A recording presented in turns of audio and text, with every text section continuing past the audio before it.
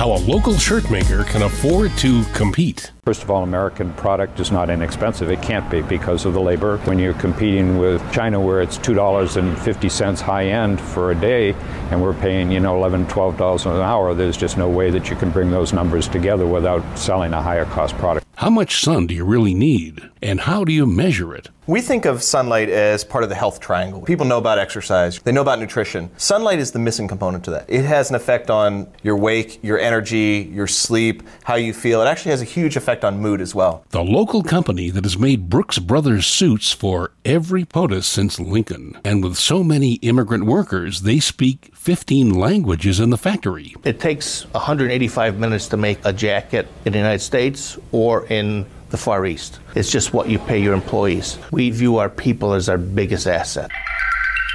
This is The Language of Business, a podcast to inform and inspire entrepreneurs and anyone considering a startup. I'm executive producer Don Kelly. Our host is Greg Stoller, Harvard MBA and senior lecturer at Boston University Questrom School of Business. On this episode, we look at 3 products that are still made in the USA. Here's Greg. Thanks, Don.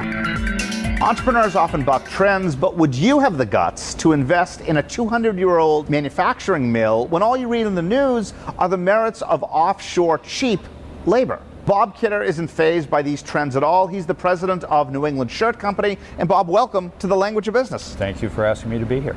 In the height of a recession, you were an executive here at the company, but then you decided to buy it, even in the wake of all jobs going overseas. What caused you to make that decision? First and primary most was that I believed in the people that made product here. The history of this factory, it's been here for a long, long time. It's been actively making shirts for 75 years. This is a life and a love for the people that work here. So the first and most important thing was I believed in the people.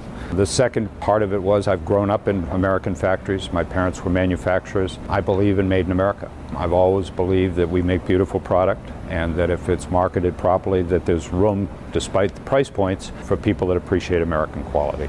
How did you finance it? Is it self-financed? Did you look for outside investors, or was it employee purchased? That time period, as you correctly pointed out, it was a recession, and the SBA was looking for ways to help small businesses get started. So there was money available from the SBA. And then I went to a couple of different angel groups, and I was very fortunate to find amongst one of those angel groups a person local, which was somewhat of a prerequisite for me. I wasn't looking for venture capital money because this isn't the kind of story that venture capital appreciates. But I was looking for somebody that wanted a local story, that cared about the jobs and cared about Made in America. And I was lucky enough to find one person that met all of those criteria. And the great part about that is he not only has been a great financial supporter, but he's become a very close friend. So it's a win-win in that sense. Why only high-end shirts and not other products? It's what we do best. We are specializing in something, and the idea here is not to try to be something we're not, but rather to captivate an audience and capitalize on something we do really well. And what we really do well is shirts. And why high-end shirts only? Price points, margins. First of all, American product is not inexpensive. It can't be because of the labor. We pay above union wages. When you're competing with China where it's $2.50 high end for a day, and we're paying, $11, $12 an hour, there's just no way that you can bring those numbers together without selling a higher cost product. We don't try to sell to Macy's, we don't try to sell to any of those people, we can't. But we do try to sell to better specialty stores, to e-commerce business, to Nordstrom's, to the better people in the market that can take the price point and do something with it. Where do you draw your labor from besides a walking radius around the factory? Fall River in general. Historically, Fall River was always a needle town, as was New Bedford. And there have been people here for many, many years that have grown up sewing. And if you walk down and take a look at our floor, we've not only taken advantage of the historical fact, but we've tried to recruit younger people. We have different denominations from different countries, and so we're trying to broaden the work base all the time, but the base is still Fall River. And how about the designers? Are they also purely made in America? You're looking at the designer at the moment. There are no American fabrics, so that's not something, unfortunately, that we can take advantage of. All the fabrics come from overseas, but the ideas for what the shirts represent are certainly American. We pay attention to what's going on in Italy and in France and all over the world, because that's where great design takes place. But we incorporate that into what we think is appropriate for our clientele. When you're sitting in the buyer's office at Nordstrom's and you're telling your story, do they care at all? Yes and no. They certainly care that it's made in America. Nordstrom actually made product in this factory for 10, 15 years. All of the Fastenal product was made here. Using them as an example, they're aware of this factory. And they care about made in America, certainly. But at the end of the day, it's two things. It's going to be quality, then it becomes a discussion about price.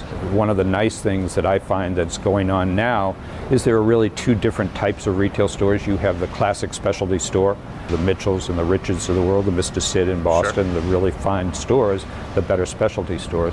But there's a whole new generation of younger people that are starting either e-commerce businesses or different types of retail ventures. And they're very aware of made in America today. You know, the younger consumer doesn't necessarily want to own a lot of stuff.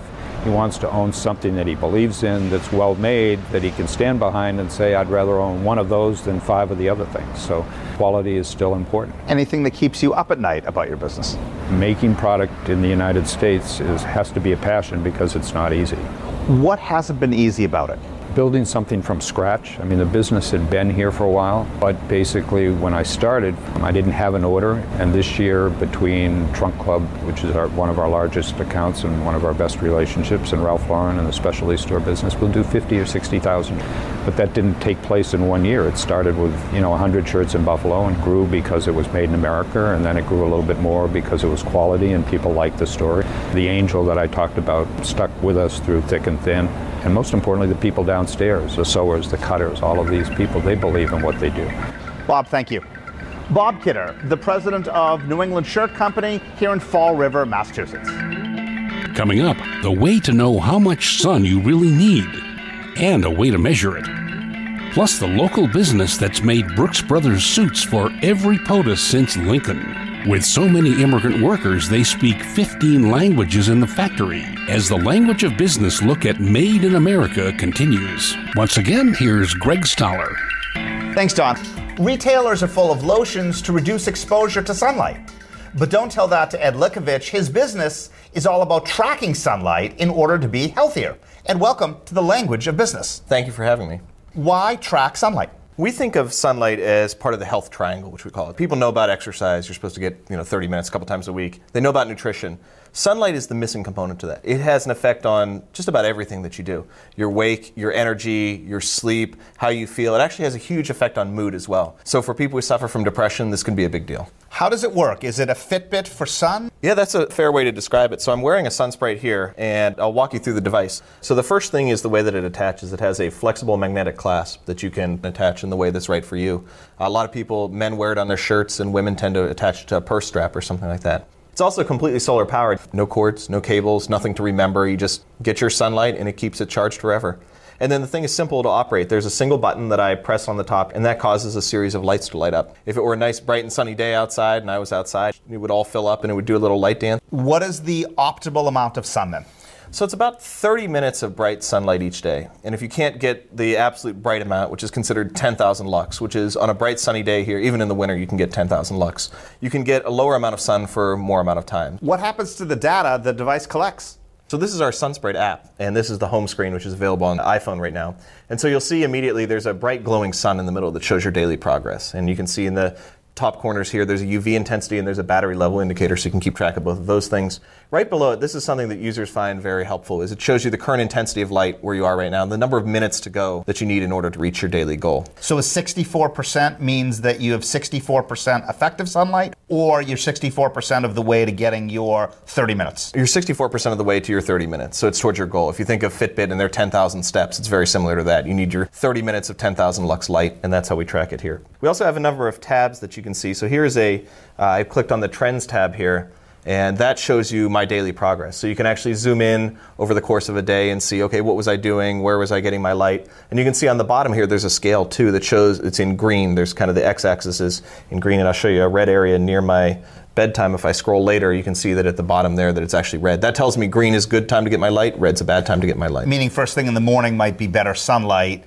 unless you're a late sleeper. That's right. If you're a late sleeper, you want to get it when you wake up, if you're happy with your sleep schedule, and then you want to avoid the light before you go to bed. And then we have a fun little trends page where we have little badges and awards that you can win that keeps people motivated and excited. And we just had a guy from Australia actually unlock the brightest self badge, which we've never seen somebody do yet, so that's been fun. The focus of our segment is on made local and bought local. Why have you established Boston as your base? Boston is one of the core centers in the U.S. for life sciences and biotech research. I mean, we have Harvard, we have MIT, we have BC, we have BU. It was just terrific universities around here. And the technology actually came from 2 Harvard psychiatrists. So there's people engaged with the battle against depression and for health in Boston. It just makes sense to be here around. There's a huge innovation scene, there's a huge health scene, and I can't imagine anywhere better to be. Outside of the many universities and hospitals, what makes the innovation community in Boston unique? Yeah, I think it's people giving back who have prospered from the innovation economy. So it's amazing to me, and it was completely eye-opening, how you can reach out to somebody who is, CEO of some corporation, who once started down here where we are,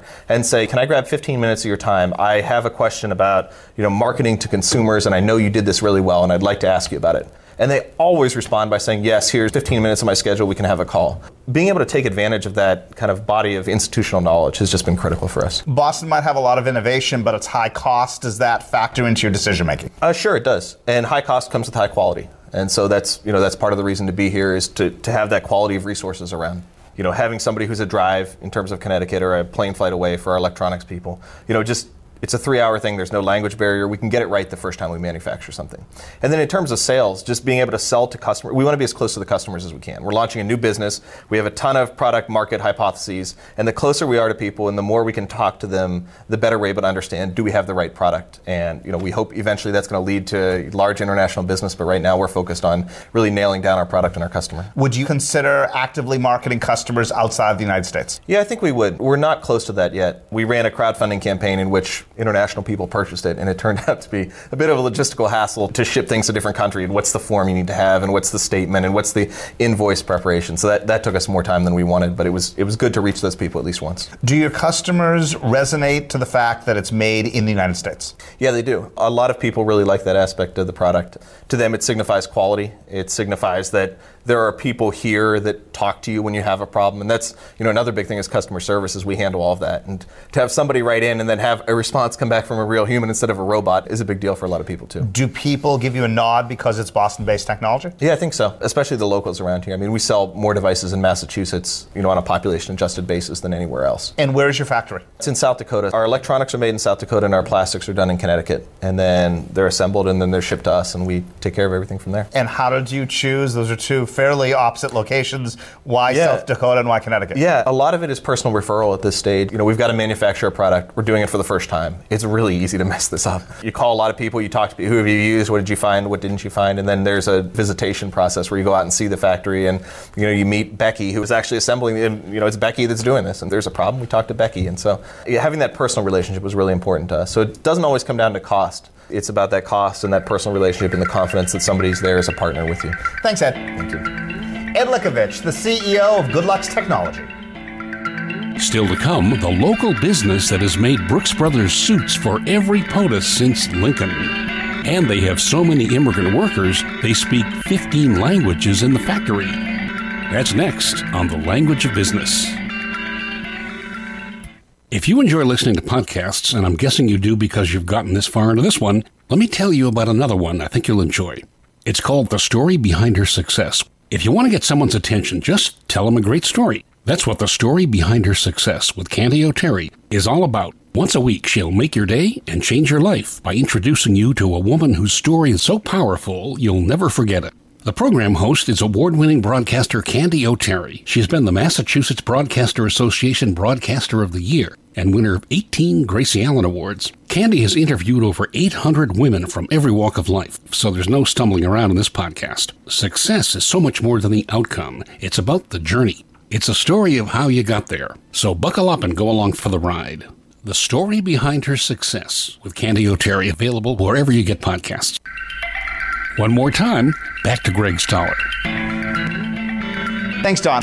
He's a suit maker, and his suits are worn by corporate executives ambassadors, even presidents. How do you get to that level? John Martynec, welcome to the Language of Business. Thanks for having me. You are the CEO of Southwick. What is the difference between Southwick and Brooks Brothers? Southwick and Brooks Brothers are synonymous with traditional American clothing. Both very great organizations. Southwick has been manufacturing clothing for Brooks Brothers for many years, but both stand on equal terms based on the products that they make and who they sell to. Do you only manufacture for Brooks Brothers, or do you also have other private label brands? Well, we manufacture for Brooks Brothers predominantly. We also manufacture our Southwick brand, and we manufacture for a slew of different companies in the United States. A lot of designers or companies that want U.S.-made products. And we found out that there's a new niche out there for a younger consumer. And these younger consumers really are enamored with products made in the United States. And is that from social consciousness or something else? More from social consciousness. And I think the younger consumer now, they want to understand if your factory is green, if you're socially compliant, and they are more in tune with the manufacturing process than I was at their age. And where do you draw your labor from? Our labor is predominantly from the Merrimack Valley. We have people from the local area, we have people from Lowell, from New Hampshire, so we pool from an immigrant workforce. Predominantly it's immigrant workforce, and we work with Catholic charities as far as finding refugees and helping them assimilate into our workforce as well. Is English the only language that's spoken in your factory? We speak 15 different languages. 15 different languages? But we offer English as a second language 4 days a week, and we teach our employees English as best we can. And how do you deal with the perennial 800-pound gorilla in the room that U.S. labor costs are higher than they are overseas? They are higher. But the thing is that direct labor is a value add. Where it costs you more money is indirect overheads, things like that, and we use technology to help us offset those costs. It takes 185 minutes to make a jacket in the United States or in the Far East. It's just what you pay your employees. So knowing that they make a livable wage, they have good benefits, there's a value to it. It might not be for everyone, but a lot of people like the fact that they can buy their clothing made in the United States. And how about your fabrics? Are they all American made as well? Predominantly the fabrics come from England or Europe or Italy. But we're recently starting to work with a company about making fabrics again in the United States. As a U.S. manufacturer of clothing, you are bucking a trend. Do you find it helps or hurts you not to have a peer group immediately surrounding your operations? I think we compete on a global scale. It's not regionalized anymore. And I think what's happened, the world has gotten so small that you can talk to your retailers, so you can talk to manufacturers, you can talk to different people in this industry. And I think there's enough there that we can understand what we're up against, how we have to deal with things based on legislation. What sorts of legislation affects you? Duties. You're looking at how can you help with reducing tariffs on things. We're looking at possibly turning our factories into duty-free zones, which will help us from a standpoint of importing and exporting products. It will help us open up a gateway that not only are you making for this country, but making it more of a global organization. How do you deal with transportation costs? Transportation costs, it can become difficult, but probably it's much better shipping here via UPS or FedEx than shipping it another method from overseas. But let me push back. If you're importing from overseas, you might be ordering 500 or 1,000 suits per batch. My guess is that you're not sending that volume to a West Coast retailer. No, you don't. But also what you can do by manufacturing in the United States, you don't have to buy 500 per batch. You can buy smaller numbers. And I think that's our advantage of making in USA. So if you don't sell through all 500, that cost of carrying that inventory, is it really a savings or not? So I think that's where you kind of look at what the additional upfront cost is, as opposed to not having too much obsolescence. As businesses grow, they've got two options. They can expand it to other locations or outsource their workforce. How has that affected you here at Southwick? What has happened here at Southwick is that there's a reinvestment in young professionals. We know that this industry has been decimated by going offshore. Finding someone in their mid-50s is still a young person in this industry. So we've reached out to different colleges, engineering schools, and we're bringing people on board, mentoring them to be the future leaders of this industry. What is the average employment tenure here? We have people that have worked here over 40 years, and some as recent as just a few months. But we view our people as our biggest asset. It's easy To invest in a facility, easy. Invest in equipment. The people is what is key. And that's what's important here, is investing in the people that they can learn this craft and take it into the future. If you had to start Southwick from scratch today, would you do anything differently? Well, that's an interesting question. And I think we've had a very good recipe with what we've done. It's always changing. So I think the only investment or change that we'd probably do is in our mindset, because you have to keep an open mind. In manufacturing in the United States, it's all about what you can do and not say why you can't do it. And what's an example of what you can do? We can do anything. That's our philosophy here, is if you can think it, you can do it. And that's what we live by. John, thank you very much. Thank you. John Martynec, the CEO of Southwick here in Haverhill, Massachusetts. Don. Thanks, Greg. And that's our episode this week. You can find links to all the people and companies we've interviewed on the show notes. We now have downloads in 45 countries. Welcome to Egypt and Croatia, plus 33 states and D.C. Thank you for the support. If you subscribe and leave a rating on Apple Podcasts, it'll be a huge help. Our director is Mark Mandel. Social media by Jennifer Powell of ExcellentWriters.com. Consulting producer is Helen Tierney of Happy Accident Productions. Audio editing and voiceover by yours truly. Special thanks to Mike Carruthers of SomethingYouShouldKnow.net. For Greg Stoller and the entire team, I'm executive producer Don Kelly. Thanks for listening to The Language of Business.